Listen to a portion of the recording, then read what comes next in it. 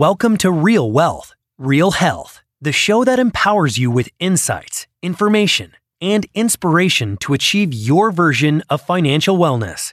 Learn how to balance living a full life today with planning for the future. This podcast is brought to you by Alpha Investing, a real estate-centric private capital network that provides exclusive investment opportunities to its members. And now, here are your hosts, Ada Piederico and Daniel Coca.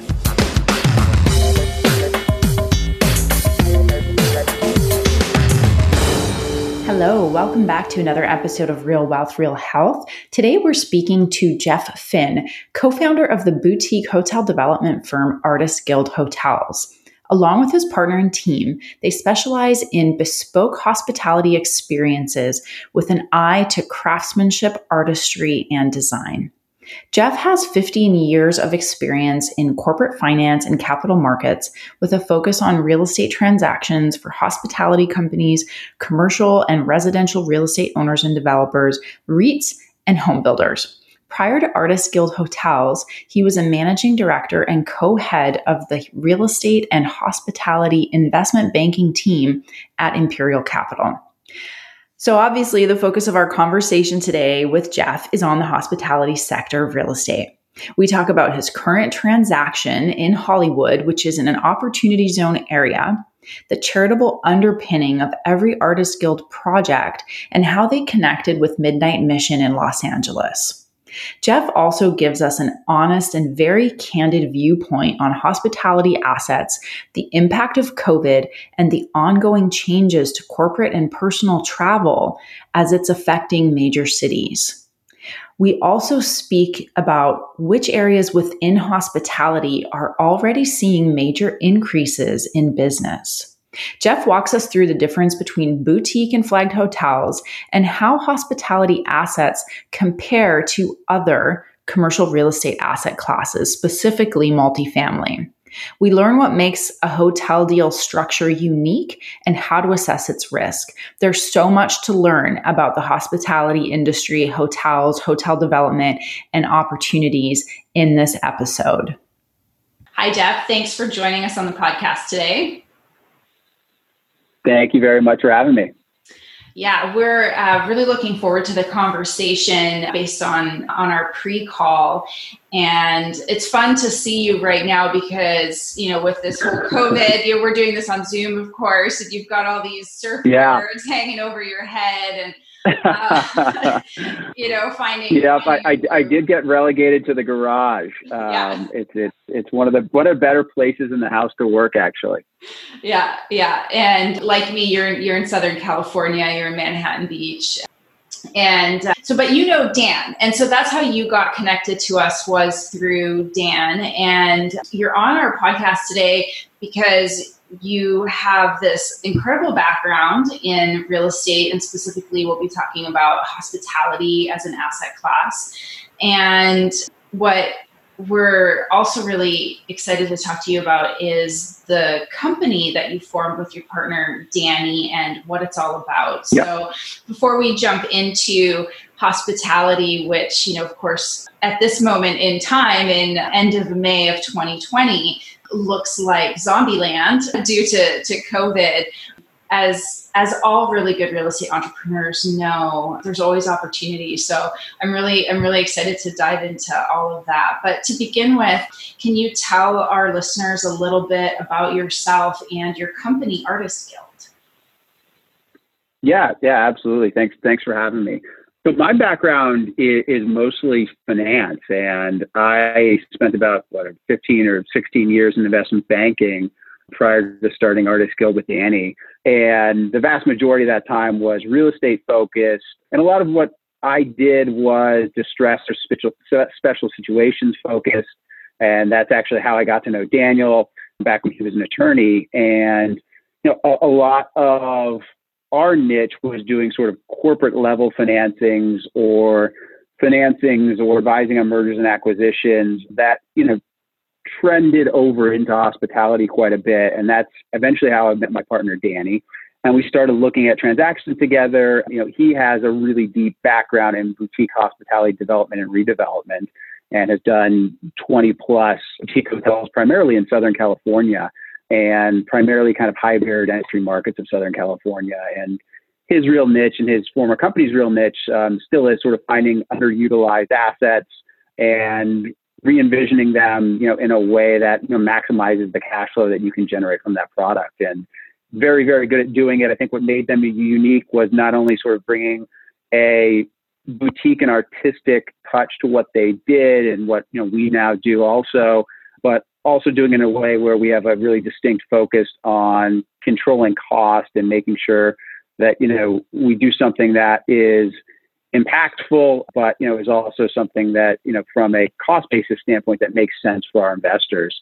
And a lot of what my background brought to the table was also looking at that and saying, can we be more impactful from a situational perspective? Can we find assets and acquire assets where we're not competing at the highest per key cost basis? Can we find unique transaction structures? Can we find, and this was hard up until a couple months ago, find assets that maybe there's a capital structure issue or there's some distress that's involved?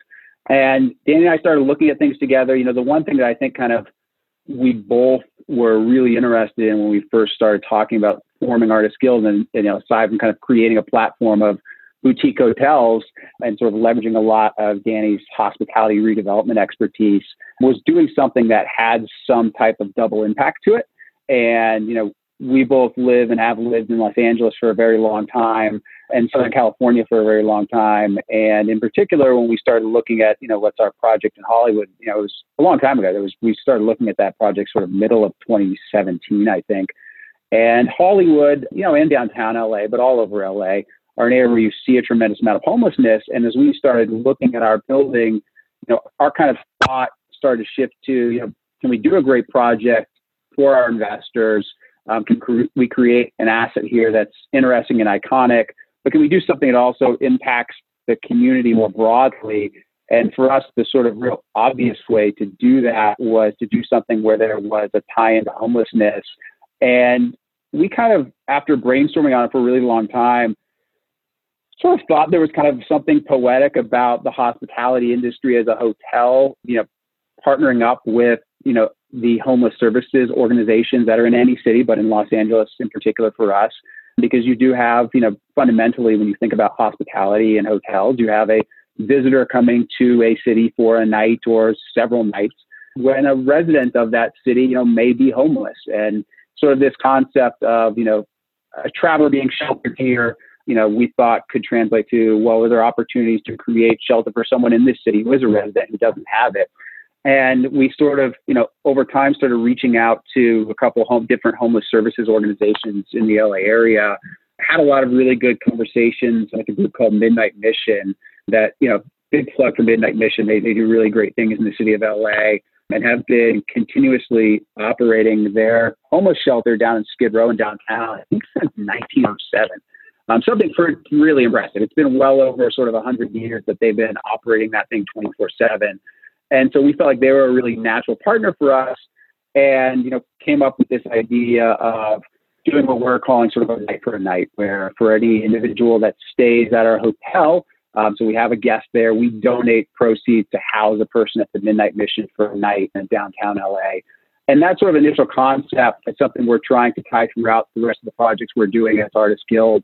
Is something that was really important because it's fun to go to work and work on real estate projects, but it kind of gives you this a little bit broader sense of purpose when you're doing something like that. And I think it's been a huge motivator for us to kind of, when you're having tough days on a project and you have setbacks or whatever it is, to kind of feel like you have a little bit broader of a purpose. It motivates us too. In addition to hopefully it's something that, has an impact in the city. And we're actually hoping that other hotel or hospitality operators, do more of it, and kind of steal the idea. We'd love to see sort of it become sort of a de facto standard, in Los Angeles or in hospitality broadly, where someone saying, look, we're going to partner with, it could be any sort of charitable cause. But I think there's something for us that sort of rang true about homelessness that made us focus on that. Yeah. First off, and we've talked about this before, huge congrats on making the move. Hopefully you'll have the opportunity to, buy that piece of your soul back you gave up as an investment banker I'm working on it myself as well. But it's an awesome story. And one of the things we want to chat about first is this whole opportunity zone investing and what that means. It's been in the media for years, and you and I talked about this separately. There's a media cycle in real estate, and opportunity zones really got hyped up for a while. They definitely provide some interesting, tax incentives for certain types of investors. Your project, interesting to me, was located 2 blocks from where I lived in a brand new Class A building in Hollywood. So not exactly that true opportunity zone as people might think about it. But, Hollywood is an area that's, undergoing a lot of change, a lot of development and whatnot. And so just as a first step, would love to hear your perspective on opportunity zone deals, why they make sense, who they make sense for, why you guys thought this project fit into that category, all that kind of stuff. Yeah, we did, I would say our involvement in opportunity zones was unintentional. I think I mentioned when we first started looking at this asset, when it was first for sale, this was I think summer of 2017, the Tax Cut and Jobs Act wasn't actually passed, I think until late December of 2017. So our sort of interest in this asset kind of predated the actual formation of the legislation that led to the Opportunity Zone program. And I think that fact can kind of fundamentally describe sort of, how we think about opportunity zones, which is if you have a great project and something you really like and think fundamentally makes sense and is a good location, great project, great team around it, it's nice to have the opportunity zone benefits, but I would always generally think about it as kind of a nice to have.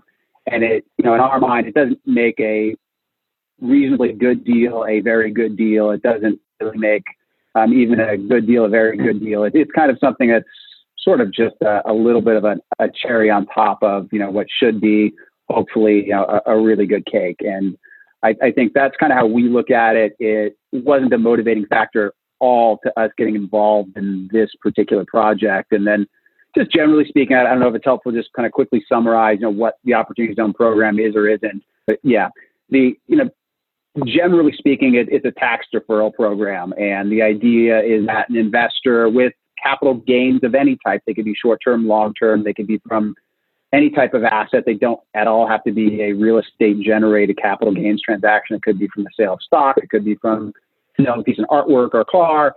You can defer that capital gain until December 31st of 2026, I believe, and reduce that gain by up to 15%.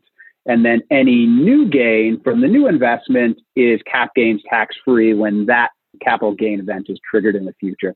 So it does provide someone who happens to be sitting on a capital gain. Maybe you're sitting on, large gains in equities, and you say, look, the market's rebounded tremendously from sort of the COVID lows. I want to take some dollars off the table here, but I don't necessarily want to have to pay cap gains tax, particularly if it's short-term cap gains. If you find a really good project that you otherwise wouldn't invest in and think it's a great project, at that point in time, I think it's worth thinking about other things being equal. An Opportunity Zone project is beneficial for an investor in that context. The one thing I would caveat though is, there's a loss of liquidity when you're doing that, right? That project will be held for 10 years. And for some people, that doesn't make a lot of sense, right? But generally, I think if you're going to be acquiring real estate, you shouldn't be thinking about a hold period of less than 10 years in most situations anyway. So that's sort of our thoughts on it and how we got involved. It was really mostly an accident, quite honestly. And then I think another important component of Opportunity Zone deals is the redevelopment component. You're not investing in, your typical kind of value add. We're going to spend $10K a unit doing renovations. This needs to be a heavy lift. And in your case, the project you're working on is perfectly suited for that. But we could just chat a little bit more about exactly what you guys are doing. Yeah, so we have what's about a 1920s vintage office building on Hollywood Boulevard, just a few blocks west of the W at Hollywood and Vine. And we're taking that 1920s office building and converting it into an 85-key boutique hotel. And, the general premise is to renovate that project. We're actually adding a few stories to the project, so it is a significant renovation.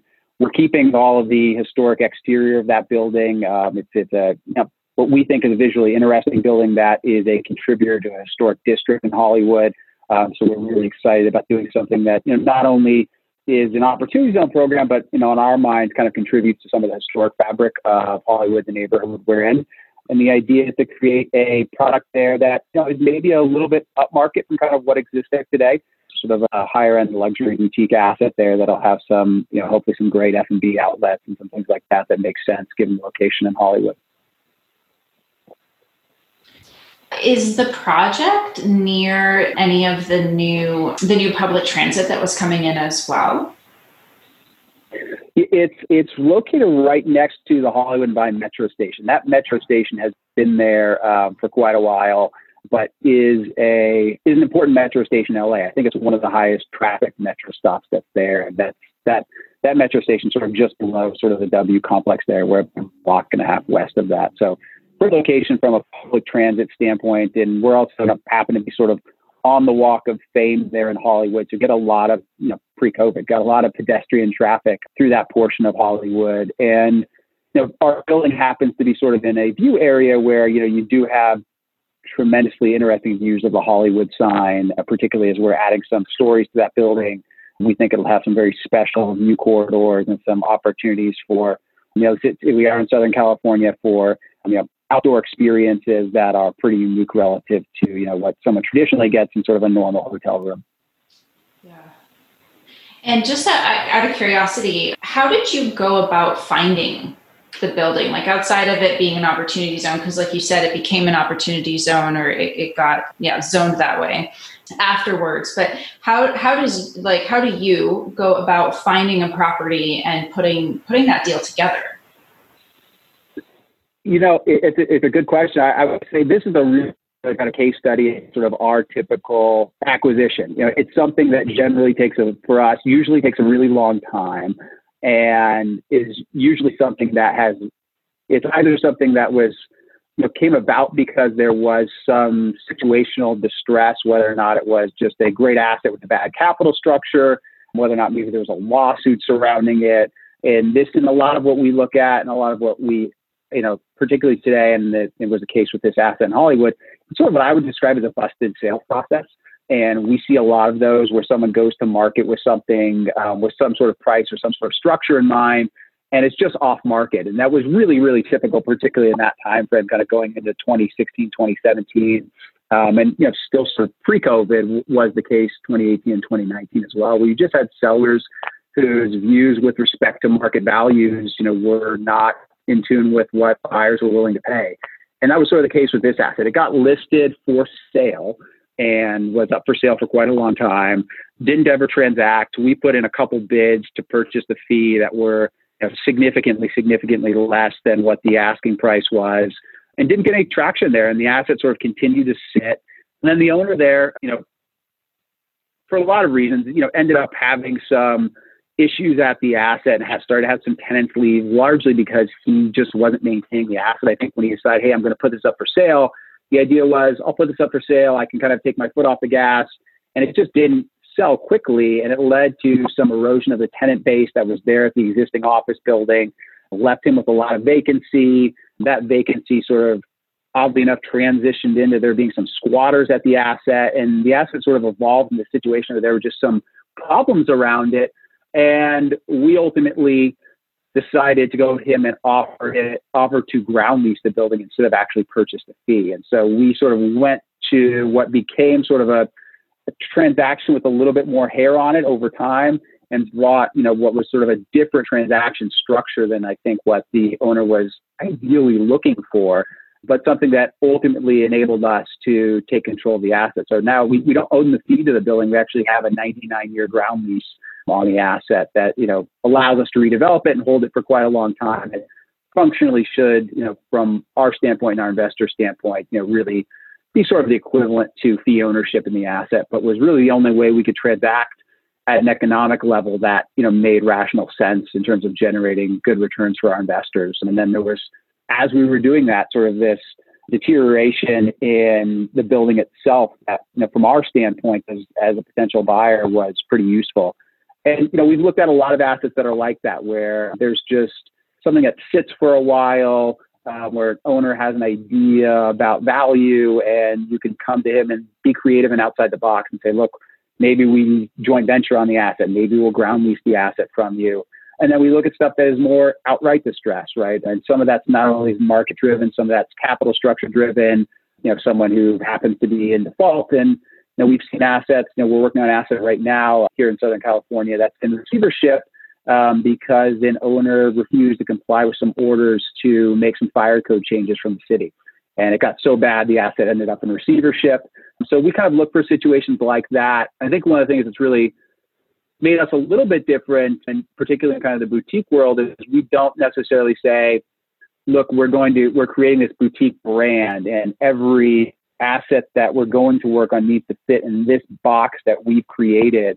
And, that's sort of been a strategy a lot of people have followed, some people very successfully. We say, look, this is what a Artists Guild asset is, and they're all going to have the same name. They're all going to fit this formula.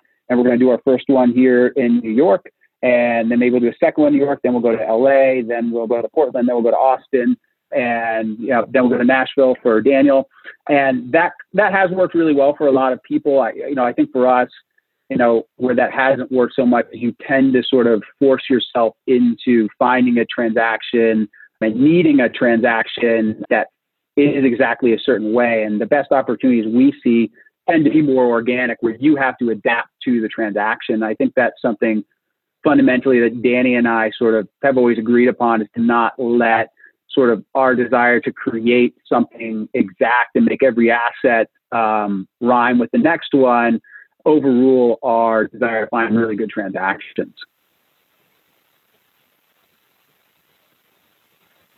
I think when I hear you say that, and I'm thinking about, obviously you're in the boutique hotel industry as opposed to, I don't know if you call it branded or is it flagged, the sort of larger brands, is that the right word? Yeah, I think flag's a good way to put it. Okay. That it seems contrary to try to take a boutique brand and force that brand into an asset, at least for me, and maybe I have more of an artistic bent, but I think that especially if you're working with assets like the one in Hollywood that is in a historic location, that preserving some authenticity in that building serves you and provides actually a much better experience for your guests. So I like your approach that you're not trying to force your idea onto an asset. Yeah, we felt like that was really important as we were, trying to kind of create the fabric of what is Artists Guild and try to be, flexible and creative, not just in terms of what we bring and create at the asset level, but also in terms of how we approach actually acquiring an asset, and try to bring a certain amount of kind of artistry to the actual deal structure itself and to how we think about things. And I think fundamental to that was just being creative and trying to be opportunistic, and like you mentioned, not really kind of forcing a certain agenda onto a certain type of asset. Yeah. Well, I would love to continue talking about all things design and brand. I love that kind of stuff. But I actually think it'd be a really great time now to transition into hospitality as an asset class, because obviously we're in this, it feels like a 0 point. There was that really in hospitality, there was before and there's going to be after as it relates to the pandemic. Whereas, as Alpha, we invest in a lot of multifamily, and there's not this big distinct before and after. Right. But it certainly seems to be that way in the hotel asset class. So can you talk a little bit about the hospitality asset class and the impact that COVID has had on it, at least thus far? Yeah, I mean, it's been obviously a tremendously negative impact, hospitality and hotels broadly. I mean, if you look sort of across the market, I'm just talking U.S. generally, you had RevPAR levels that decreased by, 80% going into, a lot of April and the earlier weeks of this month. And that started to stabilize somewhat. I mean, I think the last sort of statistics I saw is on average across the U.S. sort of for like the first, I think the second week of this month, second week of May, on average assets were running in kind of the low 30s from an occupancy level. And, that's better than it was sort of the last 2 weeks of April. So you're actually seeing sort of a trend of less bad data happening, which is good. I think as you've sort of seen over the last week in particular, more reopenings kind of getting into the early part of summer, I think some assets will actually start to see a rebound. And I think what happens from here is going to be very directly tied to whether or not you sort of see a second wave of the virus. I think that will not only stop people from traveling, I think that will make the recovery from that point forward when that second wave ends much slower, because I think having a kind of go through the virus twice will be much more damaging to sort of long-term confidence than going through it once and people sort of be able to look at it and say, that's something that's behind us now. That's something that's not necessarily going to kind of keep spiking up. And I think that confidence will be really crucial to sort of a full-scale recovery in the sector. But just generally, I mean, the impact in the, from a hotel perspective was pretty catastrophic. It's one of the probably worst events, as a hotel owner operator that you could probably imagine happening. And granted, it will be hopefully relatively short in duration, and the recovery out of it, I don't think will be sort of V-shaped, but I do think there'll be winners and losers. But I think for some assets in particular, I think that there will be a reasonably rapid, path back to at least operating profitably. And I think there is that sort of recover, it's going to be interesting to see, but I think you kind of have seen it to some extent, precursors to that, at least that we've been hearing anecdotally. I think any place that's a fly-to market that's really dependent upon really regular airlift, like something like Hawaii, you've seen those markets be the most impacted out of most major markets. I think probably Oahu is probably the most impacted kind of maybe top 30 market you've seen in the US from a hospitality standpoint. And, I think unfortunately that you will see a longer path to recovery there. I think there have been drive-to markets. We focus mostly on the West Coast, and most of my examples would be sort of West Coast based and California based, but drive-to markets, particularly with beach access here, from people we know who are owners in markets like that and operators in markets like that. The actual weekend traffic the last 2 or 3 weeks has been much better than you would have expected when you're kind of looking at national occupancy levels in like the 30s. So I think this theme of outdoors, be it a beach location or sort of a mountain location, is going to play really well. I think the theme of drive-to locations where you're in close proximity to, any major city, I think will be really helpful. And we've seen sort of the luxury segment sort of, it seems like potentially be leading out. I think you have a lot of people that, maybe are reasonably well off who have vacations planned early in the summer or through kind of spring that have deferred those plans and are now saying, look, we're going to do something in the next 2 or 3 weeks that's, sort of large and extravagant. And there's also the concept of a lot of luxury assets tend to be assets by nature that, have more detached hospitality units, have larger units, and feel less crowded.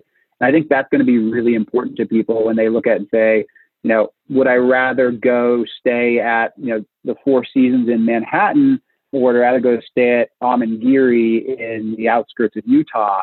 And I think you'll see those sort of isolated retreat-based places that, kind of offer an exit from an urban scenario play really well and recover sort of faster than some other assets will.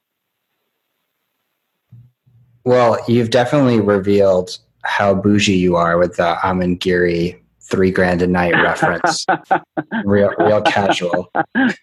But it looks like an awesome spot. I hope to get out there at some point. I have a buddy who just sold a company and was like, that's where I'm going for a week. And so it seems like a cool spot. Nevertheless, what I wanted to chat about is, as an acquisitions guy, as an investment banker, as someone who pays attention to how to finance a deal, How do you, coming into a new project in this environment, decide what an asset is worth? And are you seeing a bigger gap between buyer and seller valuations? Like, what does the marketplace for acquisitions in the hospitality asset class look like today? Honestly, I think it's almost non-existent over the last several weeks and months. I don't think that there's really a fluid market in hospitality at the moment at all. I think there are people who were considering selling assets pre-COVID that are going ahead with those asset sales now. And I think those processes are, being elongated, and there's a lot of price discovery going on there. I don't think it's an easy question to answer broadly, where our valuations are obviously going to go down, but how far? I think it really is going to be incredibly situational because of things we sort of just discussed a little bit. I think if you're talking about a high-end luxury asset that can prove that they weathered the COVID storm better than others, to some extent, you may see premiums for assets like that when they do transact. And I think most owners are, at least right now, are thinking or hoping that the impacts will just be temporary. And if they don't have to sell today, they really aren't. And, you're going to have some forced sellers that for capital structure reasons are going to, end up giving back assets to lenders. You're going to see some of that, hopefully not a tremendous amount, but you're going to see some of that. But I haven't seen that really play out yet. I think you're still early enough into the impacts that, most assets that are having really acute issues and had high leverage on them are in forbearance periods with lenders right now. And I think you're going to continue to see sort of the can get kicked down the road and lenders try to really be constructive as much as they can. I don't think anybody wants to step into the shoes of an owner of an asset that was really impacted heavily by COVID. Where we have sort of seen some opportunities, and it honestly was quite short-lived, was in acquisitions, CMBS debt, I guess that was probably the earliest parts, maybe middle of March and maybe towards the end of March. You really had some forced selling that you saw there. And for anyone that was quick enough to, acquire liquid positions there, I think that was, a really interesting place to deploy capital for a pretty short time. But you haven't seen that sort of transition yet. That distress that you kind of saw momentarily in a liquid market hasn't really translated to the private market in terms of transactions. And I think most of the lag you're probably seeing there is sellers who are thinking about selling who are saying, well, we're just not going to sell now. And then assets that are in distressed situations, going through a period of forbearance and, work out with lenders. And I think you'll probably take another 3 to 6 months sort of before some of those things actually become transactional opportunities. So as someone who is a real estate investor as well, expanding outside of hospitality, where's the opportunity in this COVID environment, as it relates to real estate or other alternatives? Like, what do you think is interesting these days? I think that that corporate debt, putting aside real estate perspective, but just thinking on a macro perspective, there's going to be some really interesting opportunities. I think you're going to see you have seen a rebound in that market, but I think you're going to see sort of a softening. I think you're going to have some really interesting opportunities to deploy capital into corporate capital structures, into operating businesses, that are in distress. I think you're going to see a fair amount of that happen. In real estate specifically, I do think that the best opportunities will be in hospitality. I think that, it's an unfortunate situation, and it's going to lead to some turnover and ownership on a lot of assets and some opportunities to create a unique basis in assets that you may, otherwise not have an opportunity to. And I think, maybe kind of talking, because I mentioned it earlier, something like Hawaii, right? I mean, it's very, very, very difficult to get asset zoned and approved really anywhere in the islands, particularly when you're talking about something that's close to the water. And it's an extraordinarily high barrier to entry market. When you look at today, the where some of the distress in terms of operating performance has been the worst, it probably, it is in Hawaii or markets like that. I think those opportunities you'll see some really smart investors make some acquisitions of assets like that, 10 years, 15 years from now, look extraordinarily smart in hindsight. I don't think you'll really see that sort of translate so much to multifamily. I think multifamily, from what I've seen, generally speaking, and I'm sure case by case is very different, but I think rent collections really haven't been kind of impacted yet in a way that I think a lot of people thought they would, or would otherwise be if you sort of gave someone sort of like a headline 20% unemployment number and said, what do you think vacancies are going to do if you have 20% unemployment, right? And I think a lot of that is because hopefully, we don't have sustained 20% unemployment, right? And hopefully we rebound rapidly to where we were, and all the PPP loans and other things and other stimulus measures that the government put in place really do act as a band-aid to allow people to continue to pay rent, and maybe landlords have to take a couple of haircuts for a couple months, but it doesn't actually end up being sort of a long-term situation that causes any significant impact from an investor's perspective to multifamily. Yeah. Aditi, you asked something a little bit earlier that's kind of an interesting thing that we can touch on a little bit, which is sort of hospitality outside of COVID as an asset class, relative to other real estate asset classes is kind of a unique one. And maybe we're spending a little bit of time on, because it's something that kind of tends to be treated kind of like a bit of a kind of bastardized form of real estate, generally speaking. Yeah, definitely. Let's talk about that. Yeah, I mean, it's an area obviously we like a lot, and I think the general perception, I think, from a lot of real estate investors' perspective, and maybe your collective perspective, is hospitality is an area to avoid as a real estate asset class. And generally, the justification you would hear from most people is that, hey, it's too close to an operating business, right?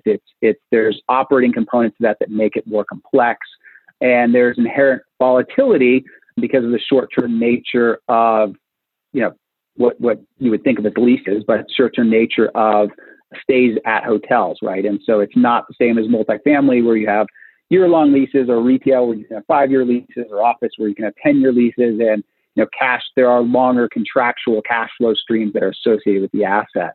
I mean, that's sort of generally what everyone, the kind of the consensus, I think most people look at it. I think our view on that is, that those things are true. There is an operating risk component to any hospitality business. And there's a lot of volatility, can be a lot of volatility, because you're dealing with something that you're essentially leasing for a night, right? And you're saying you stay here for a night, and then maybe we have to change the rate tomorrow. Maybe you don't show up at all tomorrow. For us, I think that kind of creates a lot of the opportunity. And I don't think we fundamentally view risk as sort of being synonymous with volatility. I think that's kind of the one thing that, from our perspective, is a little bit about hospitality and hotels that, a lot of people kind of tend to write off, where they say, look, it's not a great place to invest because there's volatility. It's the first asset that reacts in an economic downturn, and you don't have, any credit support around leases. You don't have duration of leases, things like that. I think the way we look at it is that risk isn't necessarily the same thing as volatility. And while you may have volatility in cash flows, to us, risk is, the way we conceptualize risk is more of the probability of kind of having a permanent loss. And when you think about holding an asset for a longer period of time and avoiding loss, things like maybe you have a seasonal asset where in the summertime you can, be running 85 or 90% occupied, and in the spring or fall shoulder seasons, you can be running 20% occupied. So an asset where there's a tremendous amount of volatility in it. To us, that doesn't necessarily mean the asset is more risky to an investor, right? Because the way we look at risk is that, well, what's the probability that you actually lose money? And when we think about risk and thinking about other asset classes, and you guys obviously do a tremendous amount of multifamily, and just picking on multifamily a little bit, one of the reasons that, generally real estate assets fail in our experience really isn't because there is an operational issue at the asset as much as there's a capital structure issue. and an asset is over leveraged. And probably 90% of what I've seen in terms of failure in real estate and actual, what I perceive as risk, which is loss of capital, comes from an asset being over levered, not from there being operational volatility in the cash flow stream. And so when we think about that, multifamily, comparing it to hospitality, is an asset class that's, because it's lower yielding generally, you traditionally see people be much more aggressive with leverage. And, I think when you look at sort of creating a all-in, equivalent levered return using generally what's less leverage on a hospitality asset and more leverage on a multifamily asset to kind of achieve the same levered return, I think a lot of times you're actually taking more risk in a multifamily scenario, even though you may have an asset that is inherently less volatile. But I don't know that you're significantly reducing the probability that you have kind of a capital impairment, a loss of the asset. So that's kind of how we kind of think about it. And one of the reasons we like hospitality is because there is this volatility, but if you manage around that prudently, there's higher yields that are associated with it that allow you to generate returns without necessarily using the same amount of leverage. And it's an asset that, because of that volatility, there are great opportunities to enter and exit assets that in something like multifamily, you may not have, because it's an asset that's a category that, can be incredibly crowded, incredibly competitive. And because, residences and homes in general are, a little bit more of a commodity product, and not always, right? But just generally speaking, it's there's a utilitarian part to, having a home and having shelter. It's something that is a little bit more of a commodity driven market sometimes in our view. And obviously that's not always the case. And there are multifamily developers and multifamily operators that are very, very, very good at what they do, and have tremendous track record in multifamily. For us, hospitality is a space that is a little bit less crowded and sometimes creates more opportunity. And I think for us, in certain situations, better risk-adjusted return. I had never considered it that way. Maybe because I've never invested in hotels, and I know that we don't. But that's really interesting when you're talking about it being more a risk around the capital structure. And, there's going to be some opportunities for purchasing at markdowns soon. So it kind of sounds like there's going to be opportunities to buy assets. So that's one thing. And then I'm thinking about all of the changes that are happening to our behavior as consumers and as a society. And the latest one, because I had never even considered how things worked. I feel like this whole pandemic just blew so much stuff in our faces, everything from like how supply chain works to, the hospitality industry. Like I was just reading the other day that the fashion industry is basically calling off Fashion Week. The creative director at Gucci basically said like, we're not doing Fashion Week anymore. Because they're kind of taking it as an opportunity because it was draining their creativity anyway, doing these 5 shows a year. It's like a traveling circus for 3 months out of the year for them. But what's interesting to me about this is the amount of money that the fashion weeks bring to those cities. And I'm thinking, if it's like 600 million for New York, it's like more than Super Bowl. It's the amount of money that Fashion Week brings. And lack of, people pulling back on conferences and doing a lot of summits online. And so where I'm trying to go with this is hotels. And if people aren't traveling for all these bigger events, it's going to impact hotels. And we still obviously don't know how it's all going to play out. And then you have maybe boutique hotels that are going to be able to do better, luxury hotels, because it's almost like you feel like you're more socially distant than in something that is a little denser as it goes. But I just think, there's the asset opportunity, and then there's going to be, what are you going to do with it with all of these changes that are happening? I think it presents this both things happening at the same time to try to come up with, what are you going to do with the asset if you buy it, beyond the capital structure, but from a cash flow perspective.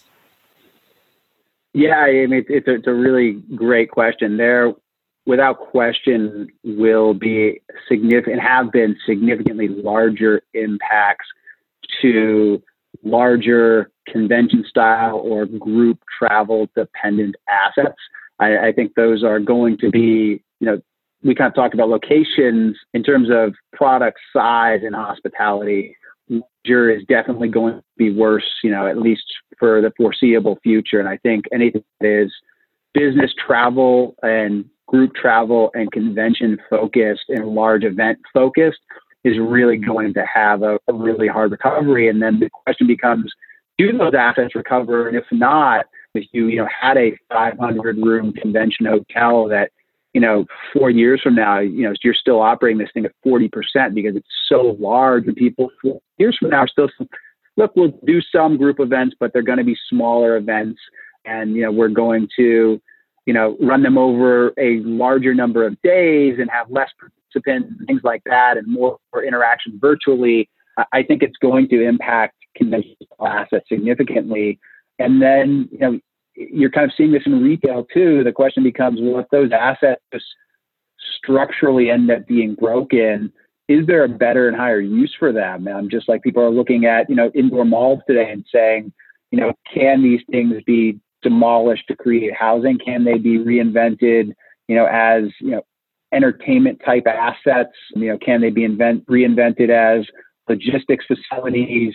I think you're going to see, probably not to the same extent you're seeing that happen in retail, but I think you're going to see some situations where people look at larger hospitality assets and think creatively and say, look, this thing for the last 5 years post-COVID really has only been able to recover to half its pre-COVID peak.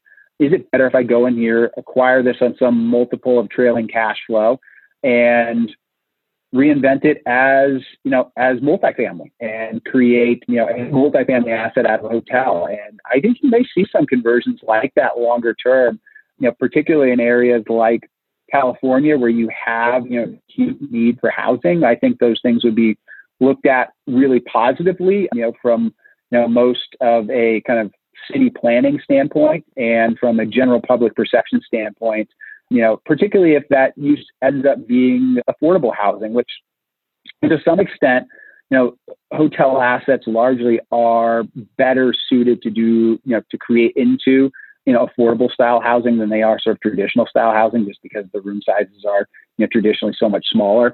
And so, I think you will see that. I think there will be, I don't think it's going to be a huge portion, but I think there is some part of the hotel supply that exists today that, 5 years from now will be or should be sort of reinvented potentially as, as multifamily or as for sale housing. And I think particularly in areas where housing itself is incredibly unaffordable and supply for traditional housing is really constrained, I think you may have, some transition of that. Yeah. I'm really glad you went there with that, because I was really curious what your thoughts were on the redevelopment of it, especially given it's different because you're going from an office to a boutique hotel with your opportunity zone in Hollywood. Yeah. But, there's, to me, and we've talked about this on other episodes with other guests too, is that real estate is fundamentally a creative industry. People get really creative and solutions oriented. And I, for one, am actually really excited to see how we come out of this in a few years, like what gets restructured, like literally to serve some needs that, like you're saying, here in Southern California, we have a housing shortage. We still will for a really long time. So, it's the work that developers do, like you, to take an asset like you're doing with that office and making it into a hotel, boutique hotel in Hollywood, and maintaining it. And it's great work that you're doing. And all of your insights today were really wonderful. I've got a total education on hotel and hospitality, and really looking forward to, I'm going to go drive and see your building when I can. Yeah. And just to, with your projects in the future. And of course, we'll share the link to your website and some links so that people can go and find you and see what you're up to. Awesome. Well, thanks so much for your time today, Jeff. Really appreciate it. Yeah, thanks, Jeff. Great to have you. Good talking to you guys. Thanks for tuning in to Real Wealth, Real Health. We hope that you've enjoyed today's episode and found it both informative and insightful. We welcome all your questions and your feedback about today's episode, and especially we welcome your questions about specific topics that you would like us to cover. So shoot us an email at podcast@alphai.com. And if you have a moment, we really appreciate ratings and reviews as it helps us grow our online community and our interactions with you. And we'll also be linking to a number of relevant articles on topics that we might have touched on during our conversations. Some of them are broad, some of them are technical, but we're always aiming to provide information that helps you better understand the mechanics of building this healthy financial foundation, especially if you're looking to do this with real estate.